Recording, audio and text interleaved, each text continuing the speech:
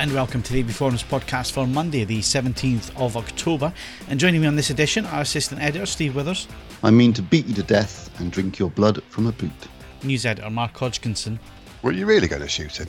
And audio reviewer, Ed Selly. Well, you could say it started out as an exercise and became an addiction. Right, so just a little trailer released yesterday, Steve, and it's got me all warm and tingly inside.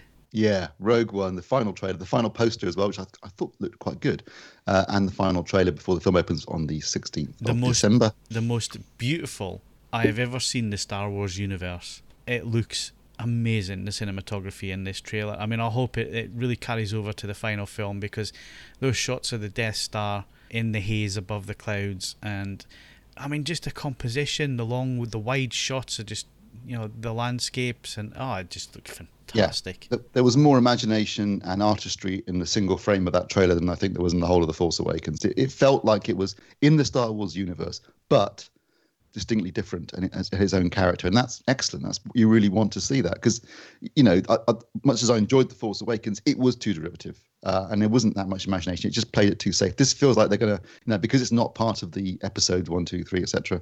They're going to, you know, go on a limb and not play it so safe and do something a bit different, and that really excites me. The way Vader comes storming into that room as well with the cloak all, just pinch me now. I can't wait. As soon as the tickets open, I'll be buying about 4 or 5 screens of that, making real use of my unlimited card, which I have not used yet this month. Out again. Time.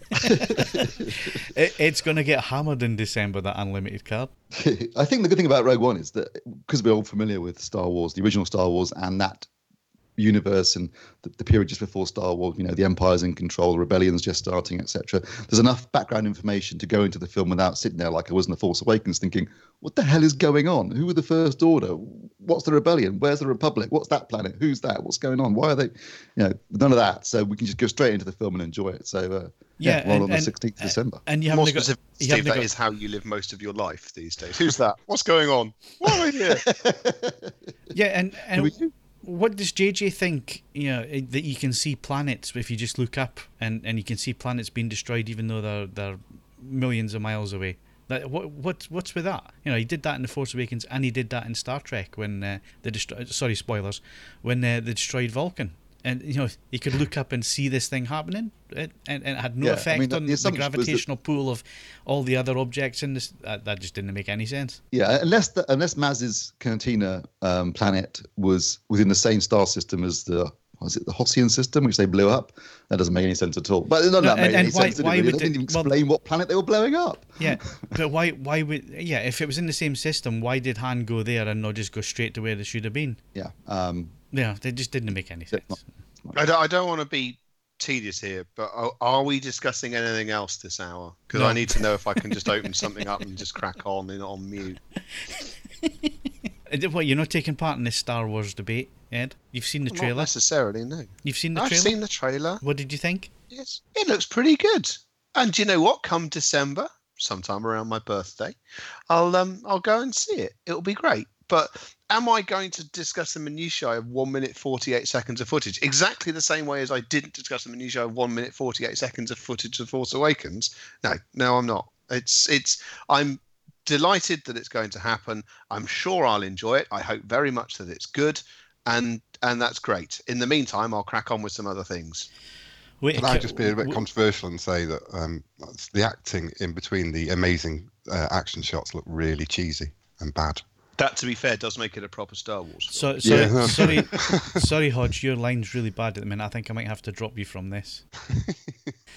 So thanks, guys, for killing the mood. Oh, come on! All right, I cannot sustain this level of you know. For don't get me, I'll still be going. Yeah, Ed was feeding back, wasn't he? I think I might have just been feeding back. I got sufficiently shouty that just to say, I can't do this week in, week out until it happens. I'm sorry. It's just it's an important film, and you know, I have very high hopes that it'll be a good film. But is it the be all and end all of my topics of conversation between now and then? No, sorry. At least in a galaxy far, far away, they've actually found some decent looking women. They found some women, other than the one that seemed to only exist in the previous universe. I would say Natalie Portman's quite attractive. Are we not agreed on that one? Mm-hmm. I think she's stunning. It was hard to separate, as with all of the prequel. It's hard to separate characters, be they attractive, interesting, whatever, from the truly turd-like dialogue that they sprouted for 3 consecutive films. So that takes the edge off, rather, doesn't it? So yeah. So Rebellions are built on hope, and our hope is built on this trailer. Is it going to live up? At least we know a little bit more about the story now, and quite an interesting twist there. So it kind of starts to make sense where our character's coming from. So I'm really looking forward to it now. And I guess if you don't want to know a little bit more about the story, don't watch the trailer. I think that's an important point to make, because it does give a little bit more away, doesn't it, Steve? It does give a little bit away about certain characters' relationship to another character. Although I don't know whether that's really that big a deal. I mean, I've got a pretty good idea what's going to happen in the film anyway. Hopefully there will be some twists and some unexpected events, because you kind of think like, oh, okay, it's going to be a battle. They're going to steal the plans, because that's what it says at the beginning of Star Wars. So we know that's the ultimate goal. But hopefully there'll be some other twists and turns in there we're not expecting. Yeah, well, I mean, the thing as a prequel though, we don't know. We know what the end result is, that the plans get to Leia on the ship, and Vader then confronts her. So we know that. That's the start of A New Hope. But we don't know anything else. So even though it is a prequel, we don't know anything about these characters. We don't know where it's going. We don't know if they all die or whatever. So at least there's still a bit of, there's still a bit to learn there, and it should be an original story, hopefully, and not the same. I don't know if you watched Mr. Plinkett's review of the Star Wars saga so far, which just went up last week. Red Letter Media. It's not office friendly, so go and watch it in the office. No. But he talks about this whole things repeating and all the rest of it. And Lucas was always saying, things repeat. It's a bit like poetry. And I'm like, well, really, does poetry repeat? No, it just all rhymes, doesn't it? Well, I think what he actually means is a leitmotif that you'd use in music, where you might have a theme that you repeat over and over again throughout a piece. Yeah, But the thing is, he didn't do that. That would have made perfect sense. He'd done that with the prequels and had Anakin be about the same age as Luke, and then and see him rise and fall, and then you see the rise of the son and the redemption of the father. That would have made sense. But having him as a 9-year-old at the beginning makes bugger all sense. And a virgin birth. And a virgin birth. That's an important thing. Well, yeah. And the force is actually a bacterial infection. Yes. Yeah. I don't think any single point of the prequels was so magnificently akin to just poking someone in the eyes with your fingers. It's like, yeah, well, sod you. It's bacteria. So this is if you like, a healthy reminder why we shouldn't get wind ourselves up to the brink of apoplexy. Yeah, but the point I'm making here is that we're stepping out of that universe, we're stepping out of that timeline slightly. So hopefully there's none of that in there. There's none of this, I've got a bad feeling about this, and other things that get repeated in Star Wars. Hopefully this will be a standalone war film. Star Wars. Hopefully this is this, and some of it looks epic. So I guess at least 2 of us here are excited, and Ed will go and see it anyway, and Mark will probably wait on the disc, or Cody it. No. I'll go and see it. Will you? I mean, it looks amazing. Yeah. Just so you know, I'm now most of the way through my cup of coffee, so my disposition is improving. But same here. Miserable sod. So we're going to move on then, if that's the case, and let's go to hardware news. And Samsung have finally given up the ghost when it comes to the Galaxy Note 7, and just pulled it completely, stopped production and all the rest of it. And I guess having issued replacements that then burst into fire after the originals did the same thing, there wasn't anywhere else they could really go. It had to be damage limitation at that point, Ed, didn't it, as a major corporation like that. And I guess they're already siphoning off cash into one account, probably a few billion, to cover the costs of this. Essentially, you're right. Yeah, the public is not merciless when it comes to these things, and this doesn't necessarily just apply to consumer electronics. It applies to other complicated pieces of hardware and software that we buy. If you screw up and you say mea culpa, and you say we're going to sort this out, and we're going to send we're going to issue replacements that will not demonstrate the issue that has been discovered. If you crack that, and actually you just do it in a fairly transparent and efficient way, you can get through it without too much of a problem. When you do what's happened here, and you rush it, and exactly the same problem is present, and let's be honest, it's not a small problem either, there is no coming back from that. I mean, would you taken, in light of the fact that the company has failed to fix a pretty serious error once, would you have any faith taking another handset if you'd paid money for? Well, even if you hadn't paid money for it, I don't want to sound like a stereotypical tabloid reader, but it's not just me making that decision now. I mean, if it was lying around the house and my wife and child is here, that's sorry, it would simply be an unacceptable level of risk, however infinitesimal the number of ones that have actually burst into flames. Well, they have run out of options. They have no choice but to knock this one on the head, and it'd be interesting to see whether the Galaxy Note name full stop can be salvaged as well. Yeah, I mean, thankfully, there were a couple burst into flames on planes, but the planes were still on the ground at the time. Now, could you imagine that happening during flight? And how scary that would be for one of them things to, and especially if it's sitting in somebody's pocket as well. So you're going to have injuries there. You're then going to have this device that's trying to blow itself up in a pressurized cabin. I mean, that's just scary. The PR was bad enough, wasn't it? But yeah, that would have been even worse. Bringing down an entire aircraft would have been bringing down an airline. PR. No real coming back from that. Yeah. So yeah, the most maddening thing is obviously since the replacement started to fail, there's been far less communication from Samsung other than acknowledging that this is untenable and it's being knocked on the head. So we still have no idea exactly what the trigger for this is, and whether that it would appear obviously that nothing else from either Samsung or anyone else is habitually bursting into flames, but is this a design practice which other manufacturers are considering? Do they know? Has Samsung sort of communicated via the suppliers that this is a bad idea? I mean, this is where I don't want to lead and I don't want to be a conspiracy theorist, but Samsung and Apple have generally been among the more innovative of the major phone manufacturers. So it's not outside the realms of possibility. Whatever was done with the Note 7 does exist in prototype or design form somewhere else in the market. And unless Samsung is more transparent about it, that's a problem. There's a whole question of whether we should allow sealed batteries after this now, because I mean these kind of batteries are quite volatile anyway, and the fact that you can't get them out, if the batteries were replaceable, Samsung could have just told everyone to take the battery out and we'll send you a new one rather than doing that. And it creates problems when they come to be recycled because these batteries are glued into the cases. And apparently, I was doing a bit of reading last night about it. And in there's a major recycling place in America that takes all the old phones, and they have a serious fire like 4 or 5 times a year.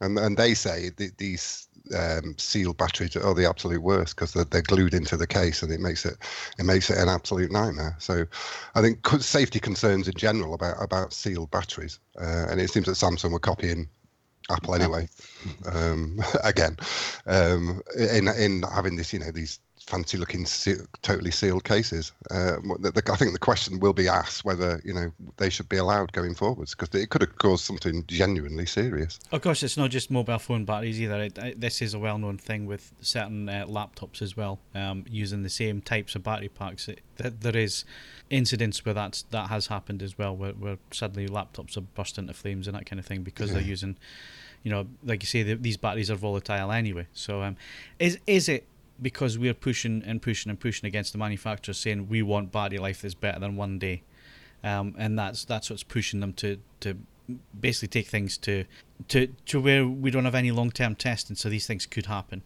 It's possible, Phil, but I think in the case of the Galaxy Note 7, the problem was that they rushed development of it to beat the iPhone 7 to market, and I suspect they just didn't do enough testing.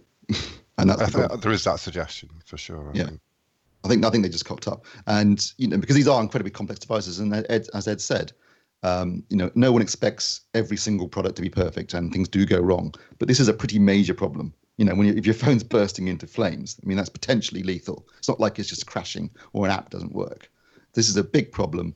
They rushed development. They put it to market too quickly. They didn't test it properly, and they put allegedly consumers at risk. Allegedly, yeah, okay, allegedly. But ultimately, whatever they did, they ended up putting consumers at risk. And they did not respond to it very well.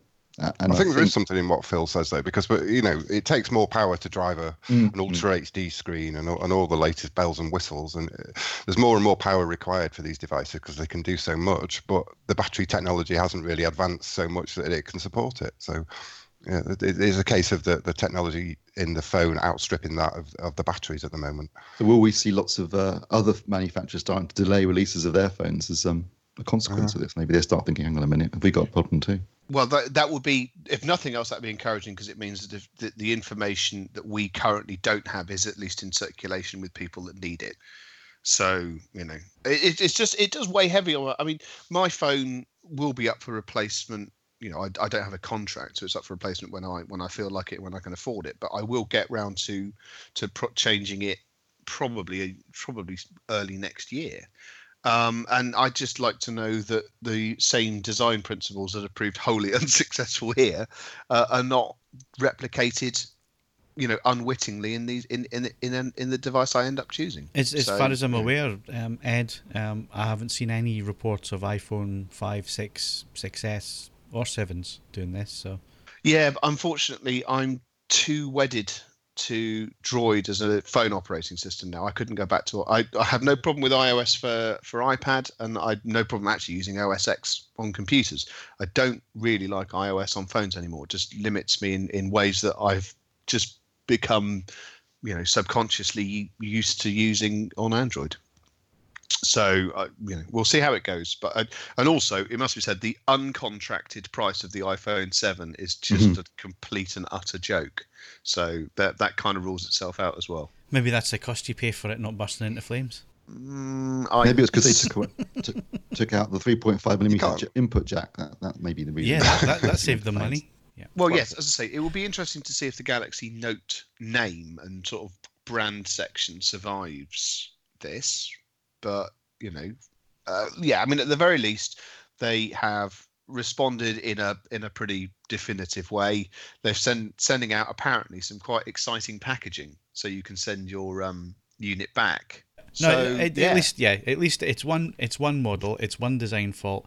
There is an issue. It is a pretty serious issue, but at least they're doing the right thing by knocking it on the head, by taking it on the chin, and basically giving everybody their money back on this. And I also see that they're actually offering quite a bit of money off other Galaxy Note or Samsung phones if people want to swap to those. I think they're giving up to £100 off some of the models. I think that was just America, wasn't it? $100. Was it? I don't think that's neat. Yeah. Yeah, here on Treasure Island, you should just count yourself lucky that you still have both sides of your face. Post-Brexit Britain, we're going to get ripped off like yeah, well, other manufacturer. Well, at least the biggest positive to come of Brexit so far is that Marmite's now not available, which is great. I like. Well, it's only not available in Tesco's. It's available everywhere else. And it's also worth pointing out, this is all a conspiracy, people. You're not looking in the right place. The reason there's a shortage of Marmite is there hasn't been a spill of crude oil in the sea, and they scrape it off seabirds. That's where Marmite comes from, and that just hasn't happened. Let me just state that is a joke, and we are not in any way saying that Unilever make their product out of crude oil. Can I just say, for breakfast this morning, I had toast with Marmite and avocado, and it was delicious. Oh, so. And avocado? I know it sounds... Trust me, weird. Trust me, No. Mark, try it. It's delicious. And No. when I first said it, I thought, ugh, but it's really nice. It really works. I think I'll listen to Mark, who is a trained chef here, and knows what makes I'm really struggling to get that in my head around that. He's just trying to be guacamole. That's it. Yeah, he's just trying to be really middle class here and failing miserably, Mark. Sounds well, I wouldn't try and compete with Ed on who's the most middle class. Do piss off. Oh boy.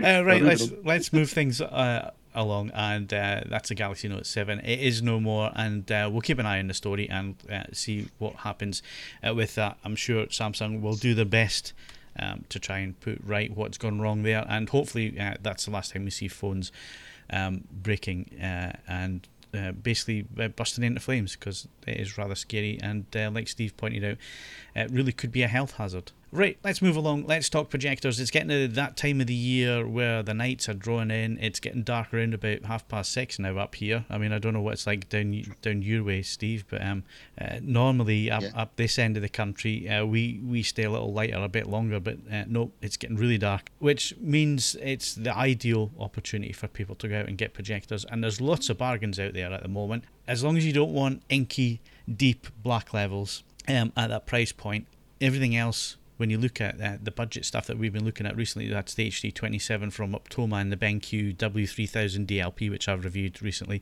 The review of the HD27 will be up the week this podcast goes out, but I don't know exactly when, so keep an eye on the homepage. But when you get to this price point, and we're talking under £1,000, so the W3000 could be had for £1,000, and the HD27 is around about £600, £500, £600, depending on where you look online. The R1080p, you're not going to get 4K, you're not going to get HDR, you're not going to get wide colour gamut. In fact, a lot of DLP projectors really struggle to hit Rec 709, which is the standard for HD TV and PAL TV in the past. So in the past, they've been really restricted, certainly in terms of green, cyan and blue.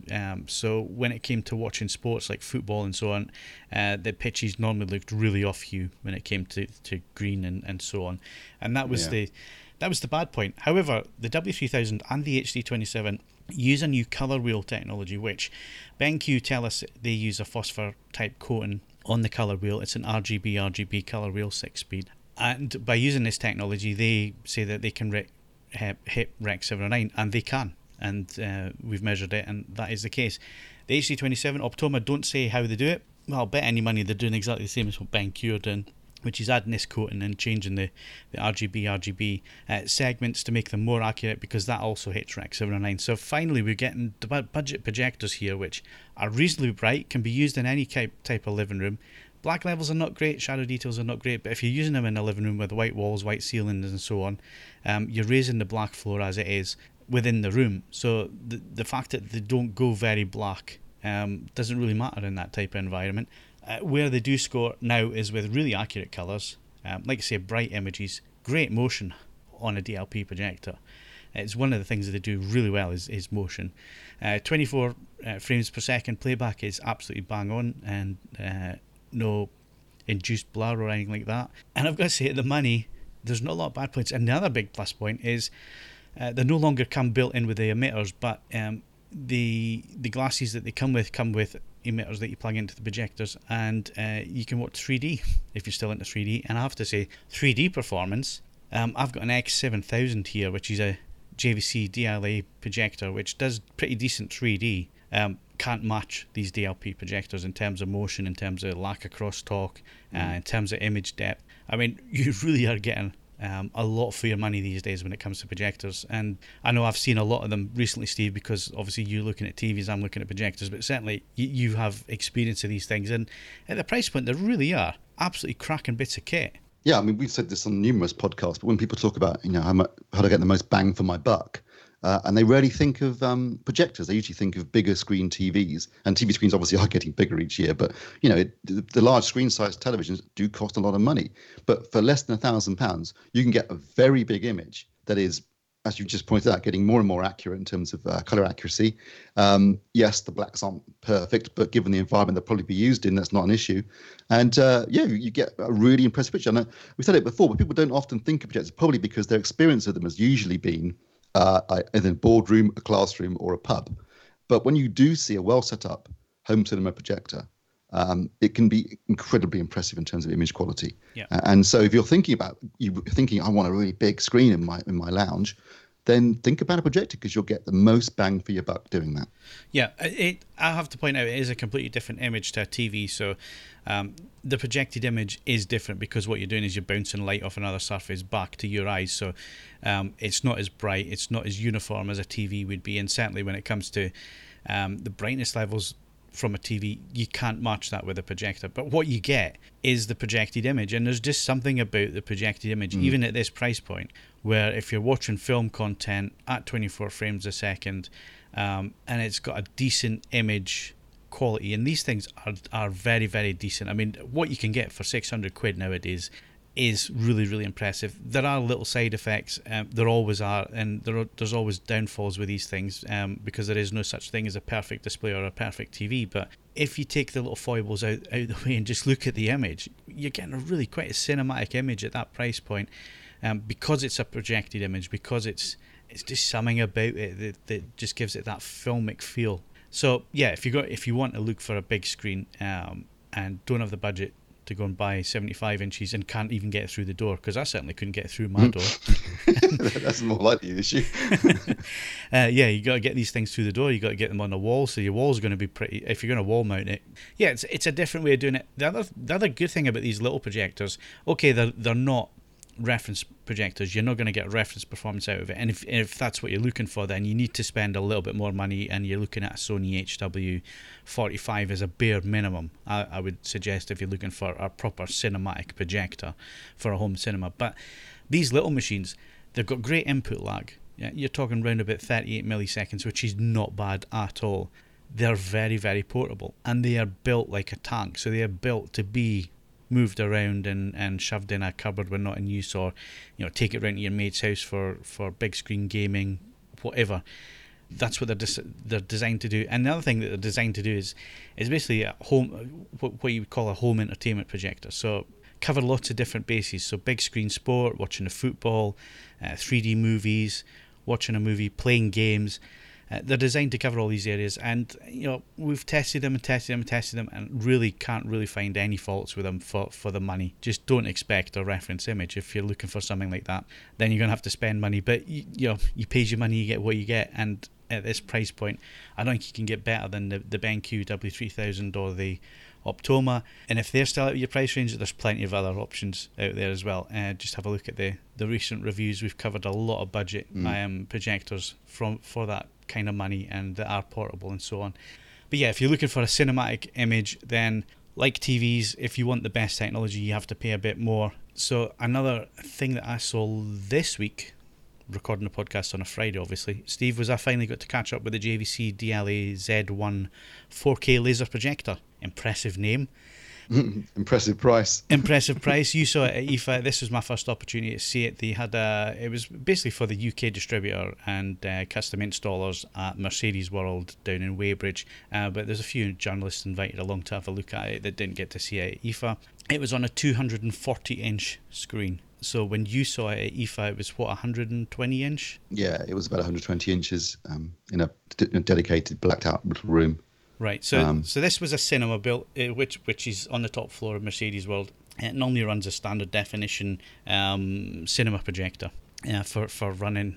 I think it shows the production line or something like that, or where they build the F1 car, or how it's developed, or something like that. Anyway, so they were using a 240-inch screen in there with the DLA Z1. I think we got exactly the same demonstration footage. It was two films basically put together by JVC Kenwood, filmed by them. The usual thing: beaches, forests, skylines. Where the camera's pretty static and doesn't move, and you get to see the resolution. And one of them is obviously HDR, so you get to see the dynamic range of the projector.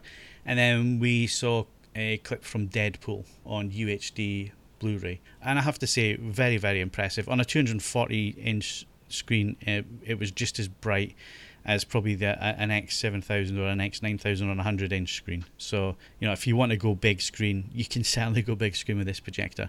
Colours were really good. HDR, when it comes to projectors, and I've got a 7000 here, you've got a JVC 5000. We've been experimenting with HDR stuff. You can get it looking decent, but it just doesn't have that same dynamic range that you're going to get from a TV. And as we just explained, a projected image is completely different to a TV image. TV can hit 1,000 nits or more. You really are struggling when it comes to projected image, because this projector could hit 3,000 lumens and still it didn't have that pop. I would suggest it was getting maybe 300 nits maximum, and that's just by looking at it. That certainly wasn't by measurement, but it doesn't have that dynamic pop that you get from HDR material. And we're still talking about laser, so this is the future. and it's a £30,000 projector. Yeah. It was still struggling. And the main thing for me, and it was picked up, and I asked the question in the video as well. If you haven't seen the video's on the homepage in the media box, or you can go to the First Look article and the video's in there, or just go to our YouTube channel and it's on there. Was the black levels, and certainly with HDR material, there's a definite shift in the black floor. Yeah. Where it's not as inky deep as you would expect from a JVC. There is a lift in the blacks to get the highlights up to a level to make them stand out without clipping. And it just seems to be, and this is for all projectors, not just this projector, I think it's going to be very, very difficult to get HDR to work on a projected image. Yeah, I mean, if you put it in context, even the Dolby Vision demo that I had, and that was using 2 professional laser projectors, custom built by Dolby. On a very big screen, obviously, and this is designed for theatrical presentation, but 2 custom-built laser projectors, and they were only delivering, I think it was 150 nits of peak brightness. Obviously, they had a better black floor, so they were trying to keep the black floor down, but still get some brightness in there without losing that. But I don't think you can ever expect, well, I know you can never expect a projected image to have the same kind of peak highlights you're going to get from a television, because it just isn't physically possible. But what's slightly concerning is in order to get a sort of a watchable HDR image on a projector, you do have to raise the black floor, and that's kind of robbing the JVC of its major advantage, isn't it? Yeah, so, I mean, even talking to the engineer and the product manager there, and you can go for accurate, which is obviously what Dolby does, and they're struggling to hit, like you say, 100 odd nits peak, or you can do what JVC were doing in this demo, which was raising the black floor and therefore raising the highlights a little bit more.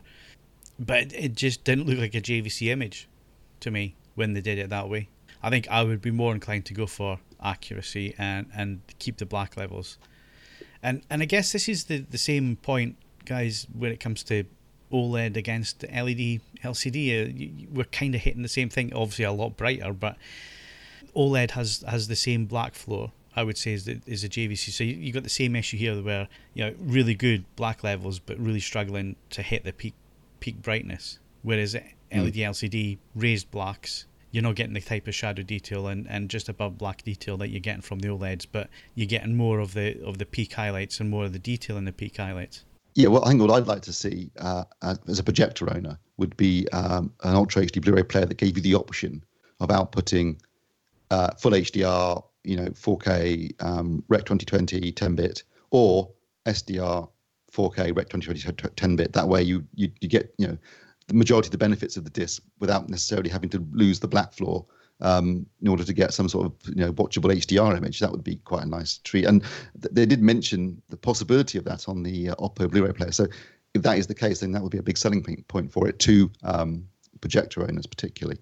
Yeah, it's going to be a work in progress for some time, I think. And like I said, I mean, both of us have got JVC projectors. We've been struggling to get a decent looking HDR images out of them. And I think the answer at the minute is what you're suggesting, Steve, which is drop the HDR and just give us the 4K wide color gamut 10-bit video for the time being. And until laser gets to the point where it is going to produce really compelling HDR images, and so far on this 30 grand projector, it was absolutely brilliant when it came to filling a big screen like that with plenty of brightness. The resolution's there. The lens is absolutely gorgeous on this thing. I mean, that's where the money goes. The money has gone into the glass on this projector, because it is sharp all the way across the image, corner to corner, edge to edge. It's ultra sharp. And that's where you pay your money in the glass for that. And again, the colours looked really nice and all the rest of it. It was just the fact that HDR, no, I'm sorry, it just doesn't have that impact on a projector. And like you say, I mean, even Dolby can't get Dolby Vision looking as good as they can on a TV in a projected theatrical environment. Yeah. So anyway, that's a first look at the DLE Z1 projector. Got to say, really impressive. Another important thing just to mention before we wrap up on the projectors: if you are waiting on a replacement for the X5000, X7000 and X9000 JVC models this year, you're going to be waiting a long time. They're being carried over. They do not see any point in updating the projectors at this moment in time, because they have everything on it that's available at the minute, and they're really good performance. So it looks like those are going to go to a 2-year product cycle rather than the yearly product cycle. And I guess we can see, because they won't do native 4K, they can't do native 4K, so there's not really anywhere they can go. And I've seen some comments as well saying, oh, well, Optoma is going to beat them to the punch. Well, actually, that's not a native 4K DLP chip that's going in the Optoma. So if you want native 4K at this moment in time, it is the Sony's. But again, they are just being updated for HDR, and we had a quick look at that at IFA as well, Steve, and I'm guessing that the HDR is just the same as every other HDR projector at the moment. Yeah, it was very poor, actually. I have to say, I think of the demos that I saw at IFA, the Z1 was superior in that respect, definitely. I mean, whilst not ideal, it certainly was better. And I thought the VW550 I thought was a bit disappointing.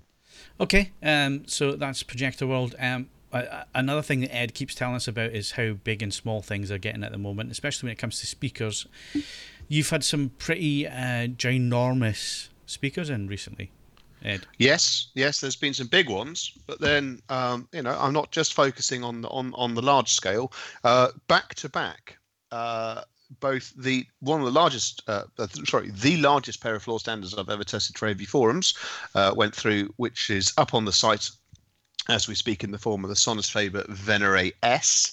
But then, because we don't all have the room for a speaker quite as sizable as that, I also tested what is by an enormous margin the smallest floor standard I've ever tested for anybody, which is the Neat Iota Alpha, which is about 40 centimeters tall.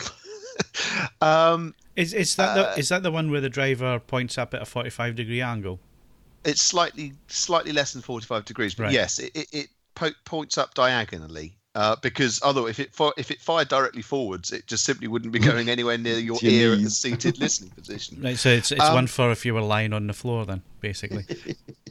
Everything you see in the photos about the Neats just says these can't possibly work. I make that there's no disputing this. That you just have to sit down, and I do recommend sitting down to listen to them.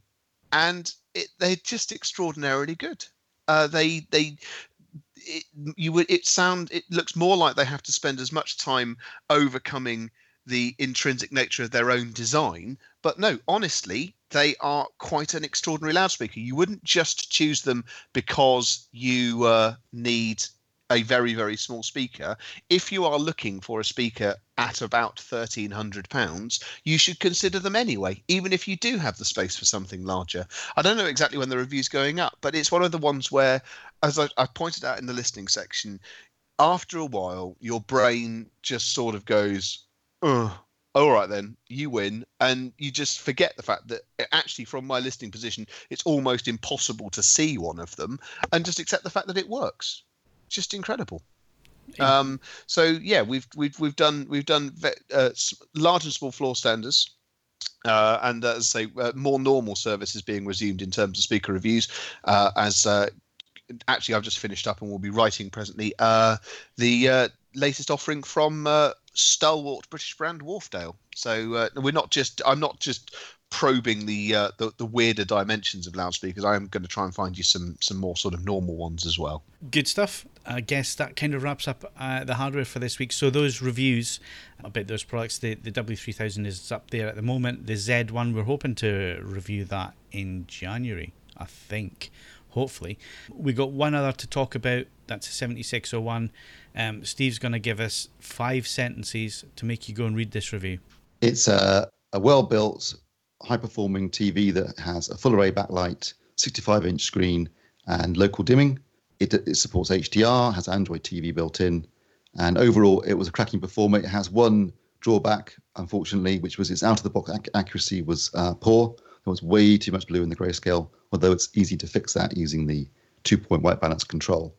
But otherwise, I thought it was a really good performing TV from Philips, and it's been a long time coming. This is a TV we saw in demonstration form, Phil, at least 2 years ago, and was supposed to come out last year, and has finally been released. And you can get it for £2,000, which is not bad for a 65-inch full array local dimming HDR 4K TV. Now, you see, Steve, you could get a review done in 1 minute 30 seconds every week. We're stuck to things like that. Anyway, we're running out of time. So that review will also be up on the site this week as the podcast goes out. And the Neats that Ed were talking about, the review will be up for those as well. So lots of things for you to look forward to this week. We're going to move on to movie news next.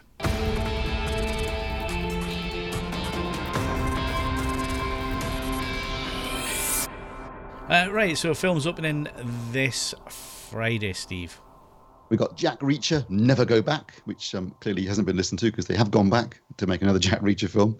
I quite enjoyed the original Jack Reacher film, even though I know Tom Cruise is miscast in the role. Obviously too short for the part of Jack Reacher, who's meant to be a really big bloke. I thought he actually delivered it quite well. So I'm quite looking forward to this. The other films opening this Friday are Ouija, Origin of Evil. You mean Ouija? Horror. Is it no Ouija? Ouija board. Ouija board. Ouija? Ouija. We say Ouija. Is it Ouija? I thought Ouija was that photographer guy. I thought Ouija was a Glaswegian. Yeah, well, that is the case as well, yeah. But no, it's Ouija, isn't it? Ouija would make more sense. But well, there's no E at the end, though. Ouija is how it's... Anyway, it's a made-up word, isn't it? Because it's a game. It was actually invented as a game. It's not a real thing. It's not a cobblers. Anyway, that's opening on Friday. Obviously, time with the approaching Halloween. Of course it's made up, Steve. You can't talk to the dead. Yeah, I know. But, I mean, it's not even like it's some sort of... I don't know, Phil. Have you ever been to Eastbourne? God's waiting room. I don't know. The actual alive status of many of those residents is entirely debatable. Anyway, I say it's Ouija. If you agree with me, dear listeners, put it in the podcast forum underneath this podcast. Or if you agree with Steve, don't bother. Oh, it's made up of the we and ya, isn't it? That's right. Yeah. Yes. Ouija. We are bored then. That would be the correct pronunciation, surely. Anyway, bollocks, it's a horror film opening on Friday. And also Keeping Up with the Joneses, which actually looks like it might be quite good fun. It's got John Hamm and Gal Gadot, who's currently playing Wonder Woman, and his foot is a butcher's dog. And they're basically a couple moving next door to another couple played by Zach Galif. I can't pronounce his surname, Galifianakis or whatever it is. And Ilsa Fisher. And they become convinced that they're up to no good, and they turn out to be a pair of spies. Elsa basically. Fisher or Isla. Is Elsa or Isla? Isla Fisher. Actually, I think you're right. It's Isla Fisher. Thought so. But what's Zach's surname? I don't know. I've never heard of it. Ed will be able to do that. He's middle class. How do you pronounce that one, Ed? I'm having to be on mute because there's enormous amounts of drilling going on next door, and I don't want to add yet more interference. What's his name, Steve? Already. Zach. Hang on. I'm going to get it up now. I don't know it is. It's Ouija. It's Ouija Jones. Galifianakis. Yeah, I think that's it. Exactly. Yeah. I see we've woken Ed up there. It's an action comedy. Right, so that's Jack Reacher, Never Go Back to a Ouija Board, Origin of Evil, and Keeping Up with the Joneses with Isla and Isla Fisher. Fisher. And Zach, what's his face? Smooth. Anyway, Steve, moving on from that disaster. Blu-ray releases this week. Yeah, Blu-ray wise, we've got Angry Birds coming out on Blu-ray and Ultra HD Blu-ray. The Conjuring 2, obviously another horror film that's tying in with the approach of Halloween. Actually, I saw The Conjuring and quite enjoyed that. So this is based upon, it's meant to be based upon a true story, but clearly it isn't. And a famous case actually in Enfield, where a couple of kids were claiming to be possessed by poltergeists, but clearly they were putting it on, and some really gullible people believe them. But that's come out. I mean, I'm sure it's quite an entertaining film as a horror film, but it's not based on reality, obviously. Tales of Halloween, which is a portmanteau thing with various short films from some interesting directors. That looks quite cool. Cell, which is it looks like a ropey action film with Samuel L. Jackson and John Cusack, both of whom should frankly know better. That'd be a great movie name for the Samsung story, wouldn't it? The Note 7 story. Cell. Exploding phones. There's The Take, which was originally called Bastille Day, and for very obvious reasons has changed its name since it came out of the cinema. That's the one with Idris Elba, where they're running around Paris trying to find a terrorist. Yeah, I mean, I'm surprised that's even getting released at the minute, because what's all going on in France in the very recent past. I'm surprised that they're even releasing that, to be honest, Steve. It has been delayed significantly from when it was supposed to come out. And obviously they've given it a completely generic, as far as I can work out, meaningless name. But yeah, it does seem to be in slightly poor taste given recent events. And also Preacher Season 1, which I have not seen, is available on Amazon Prime. It's co-written and created based on a comic book, but it's co-written by Seth Rogen, who I really like. So I'm actually, and it stars Dominic Cooper, who I also really like. So I'm actually quite curious about this, and I've heard good things about it. So it's something I'm quite keen to watch at some point, although there's just too much TV right now. So I have to go on the back burner for a bit, I think. Yeah, there's far too much TV. I'm actually going to sit down tonight and watch Westworld, the 2 episodes that are out. I managed to get Now TV, so I'm going to do that. And still Games back. What more can you say? Well, not a lot, really. When's it on? Friday night, isn't it, Phil? Friday at 9:30. It's the first time it's been available UK wide, because it's only ever been available on BBC Scotland or YouTube. So Does it have subtitles? Steve, you've been around me for how many years? Yeah, should be quite good at it by now. Right, so before we move on to taking money from very gullible people, we're going to go to this new thing that's been invented to take money from even more gullible people, Steve. I think the vinyl craze has gone too far now, because apparently Zavvi and Disney are releasing Blu-rays, normal Blu-rays, but in 12-inch sleeves. So, in big record style sleeves, which just seems, I mean, I don't know, it's either incredibly cool or just plain silly, and I can't decide which. No, can I decide for you? It's monumentally stupid. Don't get me wrong. Actually, there are, in terms of space efficiency, the 12-inch sleeve. If you've got the good old IKEA Kallax, you can get an enormous amount of vinyl into the space that would normally be occupied by a rather smaller number of DVDs or Blu-rays. But it's totally nonsensical, because let's face it, it's not like anyone else has suddenly decided to start offering their films in equally stupid packaging. So they're going to require completely different points of storage to all the rest of your films, and it's a complete and monumental waste of time. The only thing I can assume that Disney is thinking people do, and I'm sure that some people do, is that the discs will come out and go into a big wallet, and you can then use those display frames to actually put the film thing in. Right. But that's it. Is this because they've milked everybody on the steel books that they have to bring out something else to do it? I mean, don't get me wrong. One of the highlights are collecting laser discs with a gatefold sleeve, artwork and notes and all the rest of it, the same as vinyl. But I'm not getting this one. No. Yeah, I mean, it does make me feel nostalgic for Laserdisc, but ultimately, well, first of all, I've moved beyond Blu-ray anyway, so that's an old technology to me. I did say that 4K Blu-ray needed to be Laserdisc sized, not for any specification reason, but to reintroduce gigantic tank-like players, the sense of occasion. Because let's face it, in convenience terms, there's no size of physical format that's going to be more convenient than the streaming option. So they should have completely reversed course and built it as a 12-inch monster disc. Yeah, and something with real ceremony to it. Yeah, and none of this auto flip technology either. You have to get up after 30 minutes, go across, open it up, turn the disc over to the other side, and put it back in and go back and sit down again. I think they might well have done well to skip that particular bit, Phil. No, that's what made Laserdisc, wasn't it, Steve? Especially if you got a carved disc, which was even less the CAV, where it was 20 minutes on each, or 15 minutes, wasn't it, on each side? Was it the Star Wars box set that was the 3 original Star Wars films? It was CAV. It was 9 discs per film, wasn't it? 9 discs, 2 sides per each disc. So that was an awful lot of getting up to change stuff over. It did always used to amuse me that people were then complaining about layer change on DVD. It's like, you guys haven't lived. You really haven't. But no, as I say, I think it's cynical and it's opportunistic, and it just doesn't make any sense to me. But then again, very little. I mean, I'm slowly metamorphosizing into a grumpy old person. Bloody hell. I'm trying to remember why we had carved discs. Can you remember, Steve? Was it for slow motion? Was it that the only way you could do still frame? You could freeze frame and everything like that on it properly.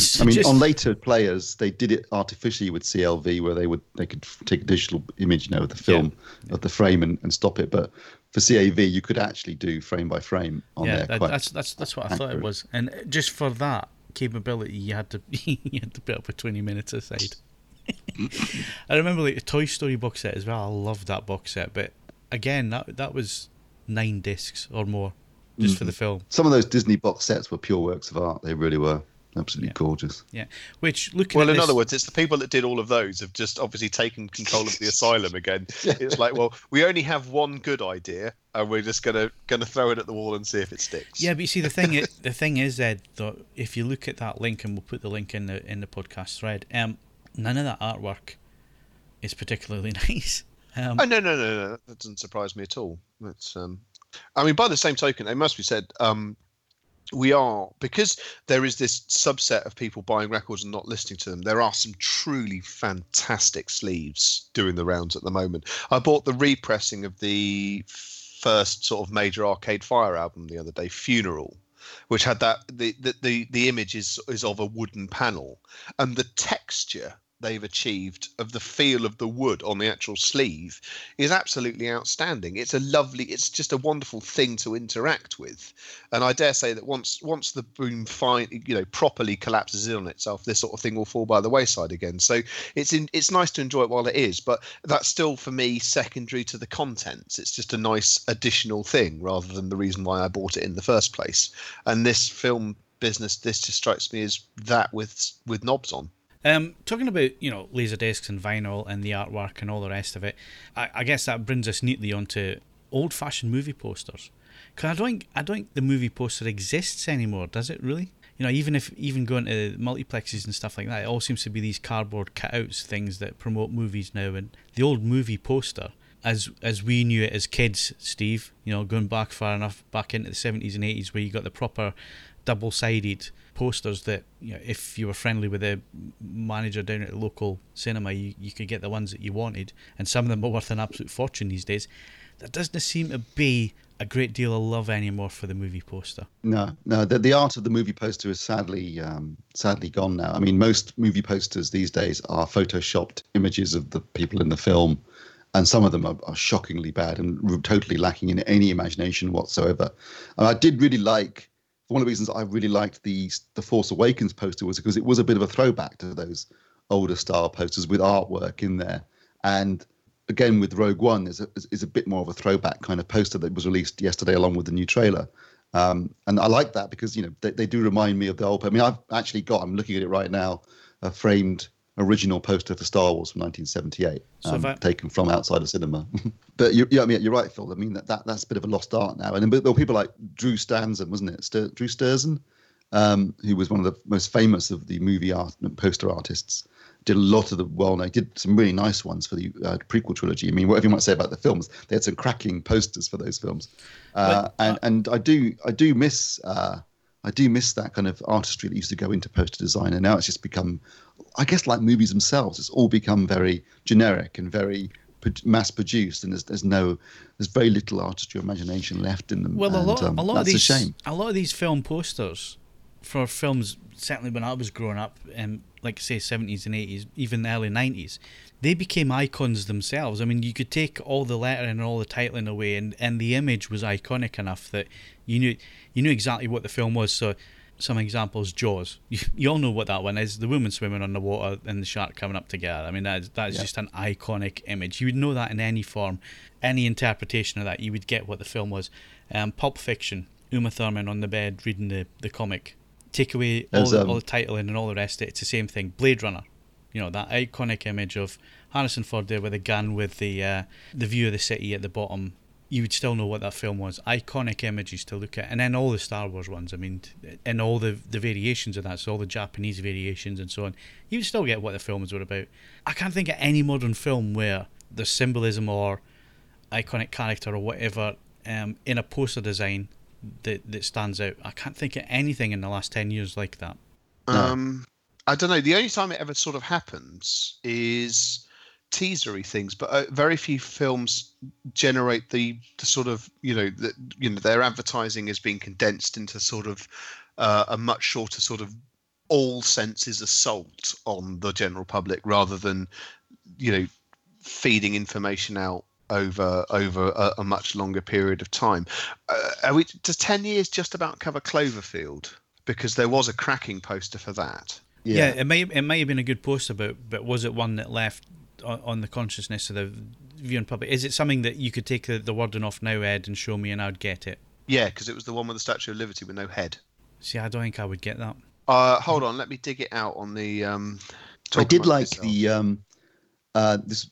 You mentioned the film earlier because it was one of the things they used to demo the Z1, but the Deadpool marketing campaign was very clever in its use of posters because they were humorous and entertaining, and they kind of sold the idea of the irreverent character who didn't give a damn and gave you an idea of what to expect in the film. So that was quite interesting. I tell you what I love old school movie posters that completely oversold the film to a level that it wasn't capable of delivering.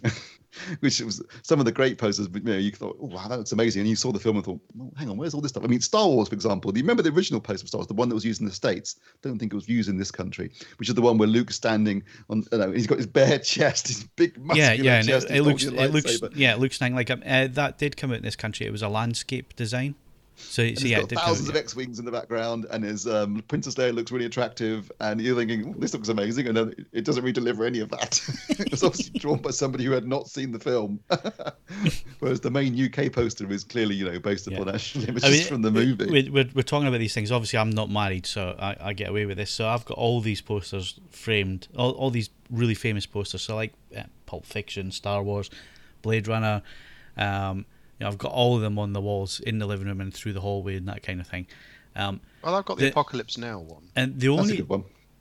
And the end, the most recent one, if I'm looking at them all, is Trainspotting. Because I think that was the last kind of sort of really iconic design, because that was everywhere. And it didn't, and a lot of the advertising campaign didn't even have the name of the film. It had the name of the character. So you had Renton and you had Sick Boy and all that kind of thing on the side of telephone boxes and so on, and it was all the same design. I think that was the last time I can think of where the poster was used to that effect. Yeah.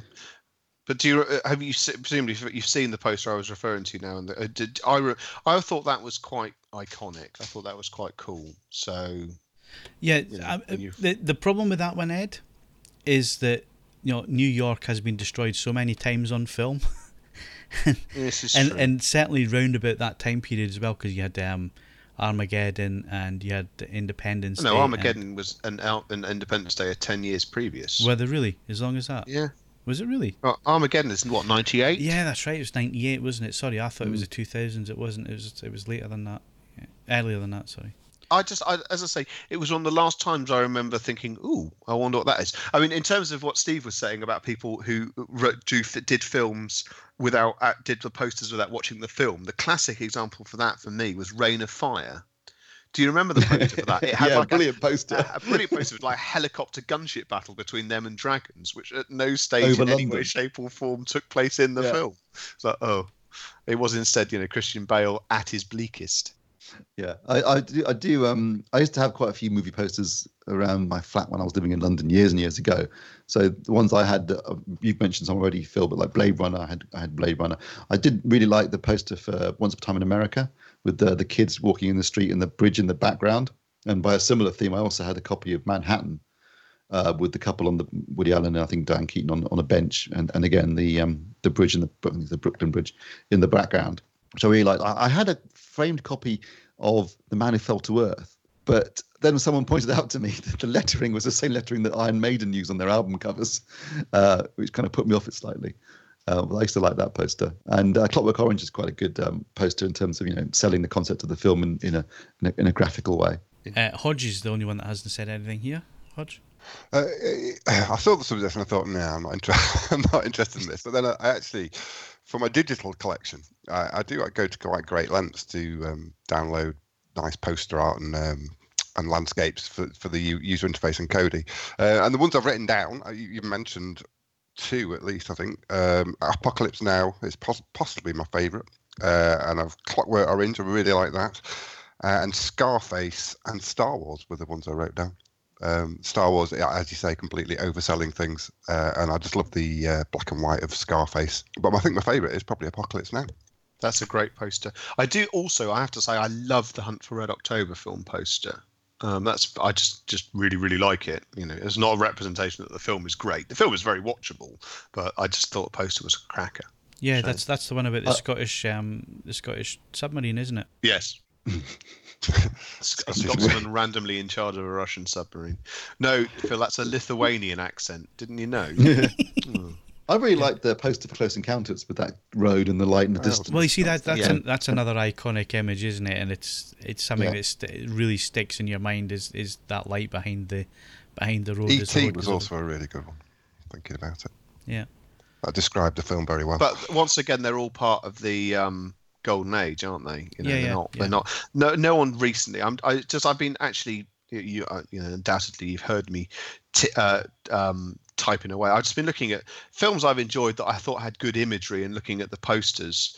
I was looking at Super 8. There's nothing really great there. One actually that was actually quite good, and I'll ping this up for you. Was the Into Darkness teaser poster, because that I'd forgotten about it, so it wasn't that memorable, but it was quite good. I thought that was quite a clever use of imagery and Yes, and all the so rest of you've it. got this, because you've got the Star Trek badge there with Starfleet logo, and Yeah, no, that is quite clever, that one. Got to say, but can't say I've ever seen that. but it doesn't poster stick in the before. mind, does it? No, So no. I don't know.